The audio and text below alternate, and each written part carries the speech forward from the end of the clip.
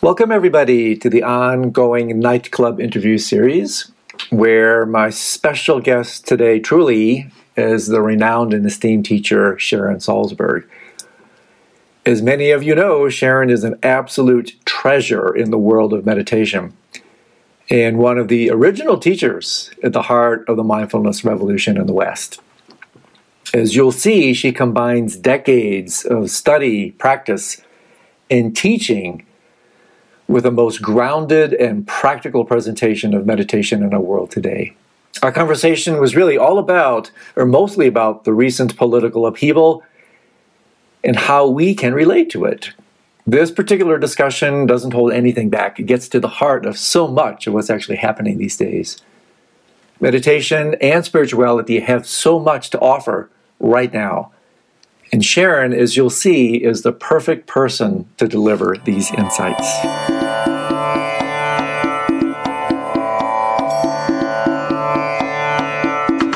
Welcome, everybody. Andrew Holacek here, and I am absolutely thrilled to be able to spend the next few minutes with really one of the great leaders of the meditation movement in the Western world, Sharon Salzberg. It's a real honor and delight to be able to spend some time with her. And so, as usual, I will do a very brief, somewhat formal introduction, and then we're just going to jump right into a bunch of really hot current topics.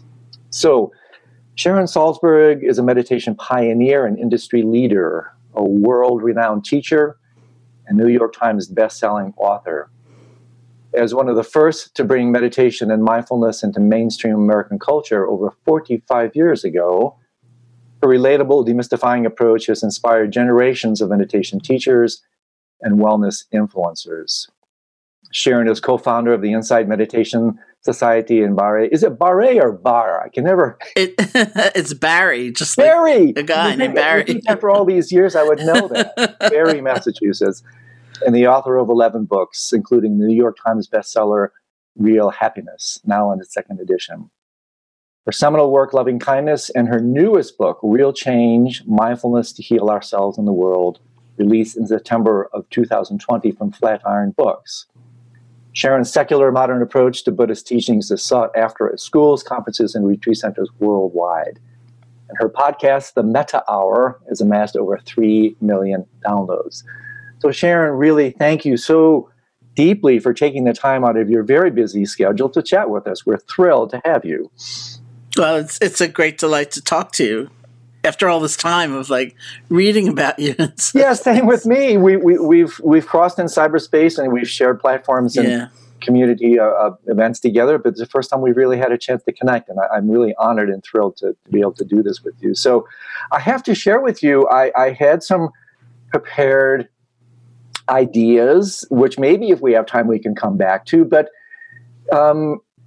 in the light of everything that's happened over the last couple of weeks, and also in connection to your marvelous book, which I'm reading and just absolutely loving, the book on Real Change, to me it seems almost disingenuous not to address this kind of colossal elephant in the room, right? Political, social discord and the like. And so one of the ways I want to talk to you about this, Sharon, is, in fact, there's so much kind of subliminal traffic in the meditation world, not so much about being politically correct, but I playfully refer to it as being spiritually correct. That anger doesn't really have a rightful place on the spiritual path, that wrath is almost anti-spiritual. And so in your experience, how are you relating to what has transpired in the last couple of weeks, and how can we aid our listeners? Because I'm getting so many questions, I'm sure, as you are, in terms of how do we relate to this three-ring circus that's going on right now. So let's start with that and see where that takes us. Sure. Well, there's so many levels to that. I think about a distinction we sometimes try to make in the meditative world between feeling something and being consumed by it, especially to the degree that it's guiding your actions. That's what's motivating the thing you say, the thing you don't say, you hold back from, or the thing you do or you refrain from doing. and they're very different. And so I think sometimes people morph them together in the spiritual world, for example, and think, well, I'm bad because I feel this. I shouldn't feel anger. I shouldn't have this come up. This is the wrong thing. Or in my case, I just celebrated an outrageous anniversary. I've been meditating for 50 years now. Oh, congratulations. Thank you. It's like unbelievable, really. I started January 7th, 1971. And, oh, wow. It's spooky. It's like I don't think of myself that way, like that old, or, that practiced or anything. But anyway, it would be easy for me to say, you've been meditating for 50 years. What's that still doing here? Right. And so I think it's really crucial that we allow every feeling the dignity of its own existence. We feel what we feel.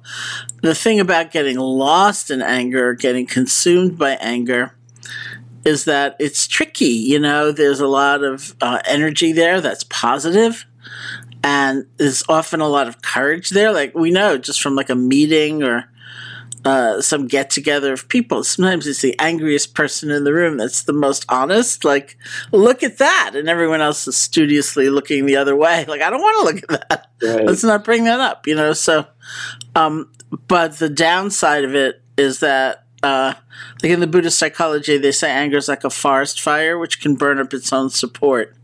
Mm. It can damage us so much if we get consumed by it. And like a forest fire, it might leave us very far from where we want to be. It's like as much as there's that cutting through energy in the anger, there's also a kind of delusion sometimes. It's like if you think of the last time you were really, really angry at yourself, however long ago that was, that's not a time where we're likely to think, I did 5 great things that same morning. I said that stupid thing in the meeting. Those 5 great things are gone. And so we may not see options. We may not see resolutions. We may not see a path of action, actually, in the midst of that kind of anger. So the very delicate task is to kind of retrieve the energy of it and that courage without getting sucked into it. Now, this is not easy, but I think it takes a very powerful exploration and a very personal exploration. Like, what do you think the opposite is? Is it being complacent? Is it letting things go? What do you think of love or compassion? Do you think they're weak and sort of sniveling and, obsequious, or do you think they are powerful? And what's your experience of them, actually, let alone what you think? And so if we are willing to do that kind of exploration, I think we may see lots of sources of strength. And that, to sort of go back more directly to your question, is like a lot of what I have been thinking about this last week and a half, for example.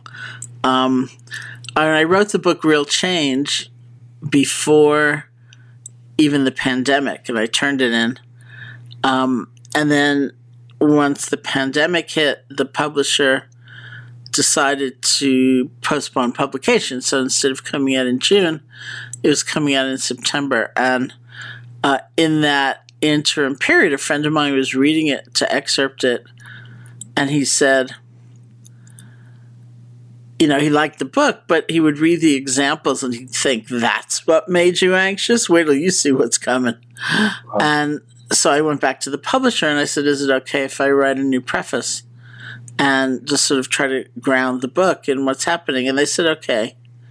So the most prevalent question I asked myself in that period to be able to write the preface was, what's still true? Yeah. In the midst of chaos and disruption and anxiety and grief and, so much loss, like what's still true? What's intact? What can I count on? What can I rely on? And in the Sanskrit language, the word dharma, which is so often translated as the truth or the nature of things, or sometimes the Buddhist teaching, actually means that which supports us. That what holds, yeah. And so I really tried to look deeply at that for myself. Like, what's holding me together, And, like, what's still true? What's intact? And I thought of the saying of the Buddhas, later echoed by Martin Luther King Jr., hatred will never cease by hatred. Hatred will only cease by love. This is an eternal law. Which I always thought was kind of quirky. Like, this is, the Buddha is like Mr. Impermanence and saying this is an eternal law. But I really do believe that, because I don't think of love as weak or, giving in, or I think of it as extremely radical and powerful and motivating. And so anyway, so like I looked at not the violent photos or videos, but I looked at some of the earlier photos of people screaming in the Capitol. This is my house, it's our house. You can't take it away. And I had asked myself, still true? Hatred will never cease by hatred. Like, still believe that? And I do. I have also thought of. I'm not going to do justice to this, but James Baldwin has a quotation, something like, if you can look underneath the anger, you find the pain. Yes, exactly. Yep. And they just looked like really like lost people. And I felt the compassion. On the other hand, I think one of the really difficult things for me in these last 4 years, there have been a couple that sort of relate very much to my own, personal life, especially my earlier life as a child, where there were just a lot of things kept from me as people tried to be kind, and but nonetheless, it didn't really work that way. And so first of all, deceit, is very, very hard for me, and actions not bearing consequences is very hard for me. Yeah. And I think they've been two hallmarks of the last 4 years. And so when I say, hatred does not cease by hatred, I don't mean that people should not have consequences of their actions. And these actions are very severe and frightening. And I think there have to be consequences. For sure. And, as you well know, in the Tibetan kind of Vajrayana language, anger is part of the Vajra family, right? Which is kind of the alchemical aspect or tantric component of that is this, the clarity, the incisiveness, the sharpness of actually seeing things, Manjushri's blade that can then be used. And there's also, in the four karmas, the four kind of enlightened activities that somewhat ironically do not create karma, pacifying, enriching, magnetizing, and then when nothing else works, the very viable tough love, wrath of destruction. That it has that place. And so I'm not necessarily starting our conversation with espousing these types of approaches, but I think they're incredibly helpful to bring out into the open right off the bat, because, Sharon, when I look into my own experience and feel into my own anger, I find it to be one of the most reifying and solidifying of all emotions. That's the massive near enemy that, anger and fear, which are kissing cousins, unfortunately, there's nothing that makes me feel more solid and real. And so, like you, when I see these people screaming and beating, these videos that are just so hard to watch, I find it's also when I work in death and dying that when things are falling apart for all these people that don't have jobs, that are struggling, anger is one of the most reconstituting of all emotions. It can make you feel more real than almost anything else when everything is falling apart. And so I think that understanding, psychospiritual understanding of it, is really important, because otherwise we do meet anger with anger instead of with compassion. And I couldn't agree more with you that really love is the most powerful force in the universe. I mean, parenthetically, as you know, we use it on the path for harnessed under the rubric of devotion for the purposes of awakening altogether. So there's definitely a place for tough love. There's definitely a place for anger in what's happening now. But here's a question that I really want to throw your way in terms of what you just said. How do we help others? And again, I suppose we have to be a little bit careful in terms of what we may not be saying. But when I look at what's happening, we're living in a world of fake news. We're living in an alternate reality. I listened to some of these interviews with the QAnon folks, and it's really chilling what they believe wholeheartedly. How can we, or in fact, can we, help people reconnect to reality? Yeah, that's as we say, that's a tough question. I actually don't know about the how. I think about that a lot, and it's hard. Like going back to James Baldwin's quote, it's hard to look at one's pain. And any meditator knows that. Oh, look at that! Now I've done 50,000 things to avoid this feeling. Look at that! Here it is. And it's difficult. We do it in the context of community, hopefully, or with a very trusting relationship with a guide, with a teacher, or at least a sense of inspiration, so that we don't feel so alone in the face of the suffering that we uncover. And it's not just suffering. We uncover tremendous joy, too, and rejoicing and really, really beautiful things as well. So, how to provide some of that sense of context. It's hard for me to say. All I feel assured of is that my motivation has to be right. Yeah. And like when I sit with anger, which is one of the teachings, in the world of mindfulness, to be able to be with these different feelings in a different way. And the first thing is to kind of pivot, because when we have a very strong emotion going, we tend to be, as you know, fascinated or fixated on the object, on the condition, on the circumstance. We so rarely kind of turn our awareness around. Like, what does anger feel like?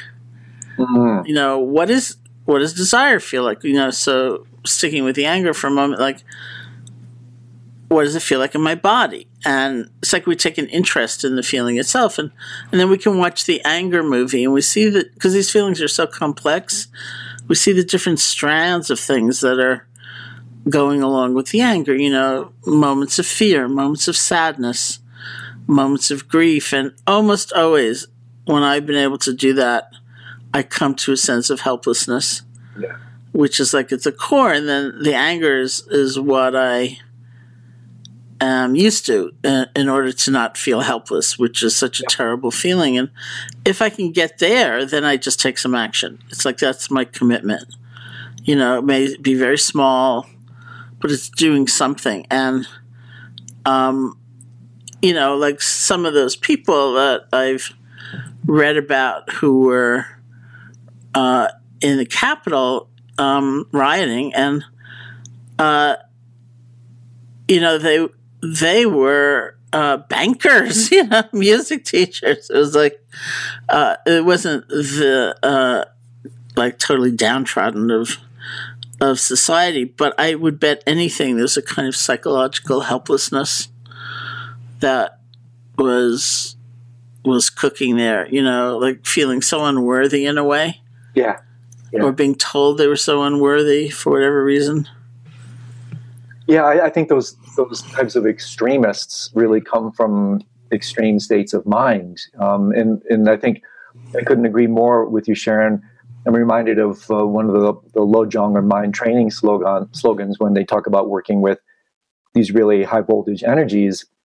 Is what I do is, like you said, is I will drop the object that triggers the energy and take ownership of the energy itself. That kind of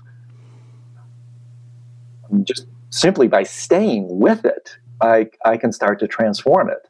I'm staying in the very crucible of my body. And so I'd like to talk to you a little bit more about the role of connectivity that way, that maybe we can help others reconnect to reality by ourselves establishing a deeper connection to our own realities. That maybe from that stands the skillful means for relating to others will become apparent, but again, maybe not. And so, what do you see? This may seem somewhat a circuitous way to get to this topic. What is the role of the body in this? In other words, like I was alluding to earlier, staying embodied, having the courage to be in the blast furnace of these conflicting emotions ourselves, making, loving kindness, which you teach so much about. I think it takes tremendous metta, to actually do even that. And so can you talk to us a little bit about using the body as a crucible for transformation and the wisdom of waking down into the body to stay with these very difficult emotions, relating to them instead of from them? Not everybody, so readily feels emotions within their body. I think it's almost like a training for many, and that's fine. We do tend to be kind of disembodied, like that quotation from James Joyce that is so right, Mr. often Duffy. used. Mr. Duffy lived a short distance from his body. Yeah. And I've taught walking meditation, for example, to more than one person who could not feel their feet against the ground till they looked down. Oh, wow. And it's just habit. It's the way we're conditioned very often. But over time, I think we can learn to feel these different emotions within the body. And it's just useful because there's less judgment, there's less elaboration. It's just more of a direct experience. It's like, oh, this is what it feels like. And we can actually use those different feelings as a feedback system in life. Like I have a friend who describes herself as the kind of person who could never say no. And so at one point in her meditation, she brought up those kinds of scenarios in her mind where she'd be asked to do something and she really didn't have the time, but she couldn't bring herself to say yes. And she felt what was happening in her body. And she recognized there's a certain feeling that actually came in that moment. It was almost a kind of wave of panic in her stomach and like, they won't like me anymore, But it was much more emphatic in her body than it was in her thoughts. And she used that so that the next time, say she was at work and somebody asked her that very kind of question, she'd feel that sensation and she'd say, I have to get back to you later about that. It's like she couldn't bring herself to actually say no, but she could buy time and then she could say no. Oh. And that's different than sort of having an identification with the feeling like I'm such an angry person. Why am I so angry? I shouldn't be angry after all these years of meditating. I've been in therapy for so long.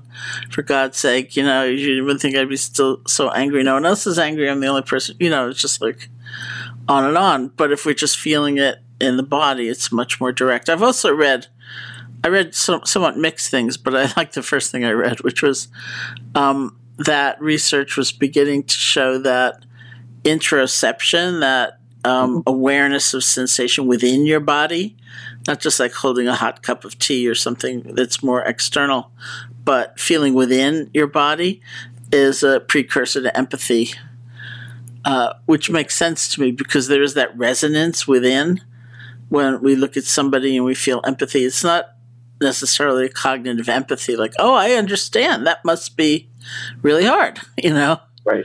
It's that vibratory resonance that is being sensitive to feeling in your body. Yeah, really connecting, being honest with the truth of your own feelings. And so, very much along these lines is this notion that you were alluding to earlier, Sharon, that the importance of feeling it but not feeding it, relating to the energy without either indulging in it or repressing it. And that's not such an easy thing to do, right? Because, our default mechanisms are one or the other, either one of those, to either run with it and indulge it or to repress it, in which case, of course, then it becomes symptomatic and lashes out. So in your own experience, when you're working in your own practice, what else can you share with us along those lines to deal with not just anger, but the absolute cascade of emotions that's taking place now, and also even as we were talking before we came on air, so to speak. For me, tempering, if that's even an appropriate thing to do, the excitement that I feel with the new administration coming in, and so it's not always kind of negative situations that I think we need to relate to more skillfully, but almost dealing with, the parents of the 8 worldly concerns altogether, skillful relationship to both hope and fear, and the progeny of both of those. Well, in terms of fear, I go back to saying it's like a training, and I know some people don't like the word training. That it's a cultivation, and that's a very hopeful thing in my mind. That there's a path, and that we can practice, and we can learn skills that maybe we didn't grow up learning, and in terms of emotions or feelings, and in terms of everything. And I've often said that my favorite definition of mindfulness came from an article I read in the New York Times many years ago about one of the early pilot programs bringing mindfulness into the classroom. So this was a 4th grade classroom in Oakland, California. And the journalist asked one of the kids, so he's in 4th grade, so let's say he's 9 or 10 years old. They said, "What is mindfulness? What is mindfulness?" And the young boy responded, "Mindfulness means not hitting someone in the mouth.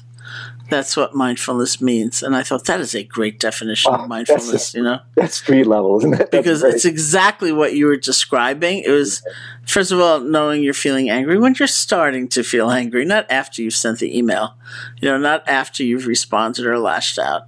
And it also implies exactly really what you were describing, a balanced relationship to the anger. Because if we get overwhelmed by it and identified with it and sort of defined by it, we'll probably hit a lot of people in the mouth, because life can be really difficult.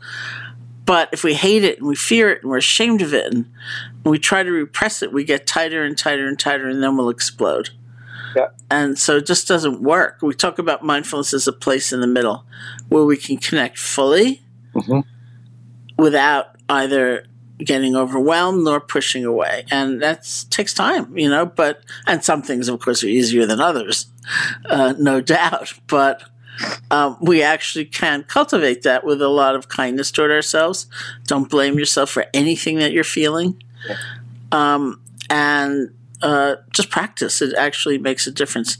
Now, hope is a tricky thing, because, of course, that word also can be used differently. Sometimes when we say hope, I think we really do mean attachment. Like, it's going to have to work out in exactly this way, and nothing else will do. Which is a trap, of course, of expectation and then frustration, usually. But I think as distorted and weird a relationship as many of us have to pain, painful sensation in the body, painful emotion, painful situation, we also can have a really kind of weird and distorted relationship to pleasure. Yeah. Or delight or wonder or joy or whatever. Sometimes we're so distracted we don't even take it in. Sometimes we have these impossible standards. Like I often tell the story about a friend of mine in Washington, D.C. many years ago, taking me to this area, the basin, where they have many, many cherry trees that are planted, and when they all bloom, that's cherry blossom season. So she was really determined to get me there, and we got there. And I just thought it was so beautiful, like all these delicate pink blossoms and so many of them. And then my friend said, "Oh no, it's past the peak." And I thought, oh no, I'm having a bad experience. Right.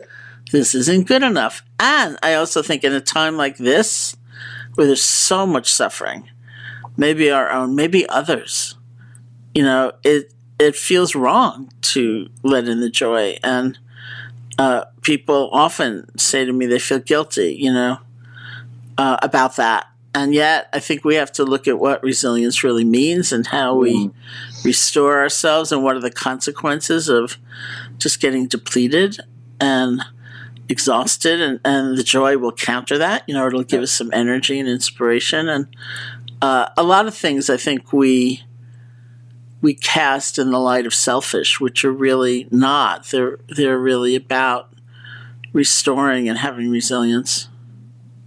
Yeah, I mean, really beautifully said. One of the reasons I'm harping on this a little bit is because, in the kind of context of your book on real change, Sharon, when I look into my own experience and I look at what has really catalyzed change in me, it is in fact feeling. It's not so much a cognitive or cerebral thing. It's not some philosophical ideology. And even if it was triggered by that, that in and of itself won't do it. I change when I feel things. And so to me, what we're talking about here is completely resonant with your beautiful book, Mindfulness to Heal Ourselves and the World, Real Change. And so to me, real change means real feeling. And I guess the reality of the feeling is what I'm after. You know, what is it that constitutes an authentic connection to ourselves? And therefore, you know, we express towards ourselves what we express to others. And so obviously when we're doing, or maybe not so obviously, when we're doing this work, by connecting deeply to ourselves in this way, we connect to everybody else. Because everybody has this kind of internal landscape. So that to me, it's like, and if there are any final comments along this, you know, what else, of course, you have a beautiful entire book on this. What else is integral to true, real change outside of working with feelings in this authentic way? Well, you know, again, I wrote the book before the pandemic. So then, because my great fear was like, I wrote a completely irrelevant book. Look at that, you know, like, because things were so extreme, and yet, you know, when I look back at it, there's a lot of emphasis on agency, you know, countering that sense of helplessness, and how important I really think it is to do what even seems like a small thing that's right in front of you, instead of thinking it could never be enough, or, you know, it's so meager, and just do it. And it has a chapter on moving from anger to courage. It has a chapter on moving from grief to resilience, and another one on taking in the joy, and then one on equanimity. And it's the same things. Maybe it's eternal. You know, we're always looking at those qualities because they do sustain us, and they transform the nature of our action. And in a very immediate sense, you know, I think we can connect to our feelings when we can also distinguish the feeling from what we might call the add-on. Yeah. You know, I'm the only one who ever feels this, or this is the only thing I ever feel. This is the real me. Yeah. What's it going to be like tomorrow? It'll be even worse. Or, you know, I spent all that money in therapy. Why is that still here? Or, you know, there are lots of things we might just dump on top of the feeling. And if we can distinguish those and relinquish those, then we can come back to what we're feeling. And that's very healthy, whether it's a painful feeling or a pleasant feeling. So that's part of it. And then in response to something you said that really struck me, I always thought it was one of the weirdest things about meditation, in that it looks like it could be the most solitary activity imaginable. Like maybe you sit all alone. Maybe your eyes are closed. But somehow in the very process, I think we do find a profound connection with others. Yeah. And it really brings us to this world of interconnection, which is the truth of things. And it's not sentimental or saccharine, because it is the truth of things. And it has that kind of power of reality, as Bob Thurman would say. You know, it's realistic.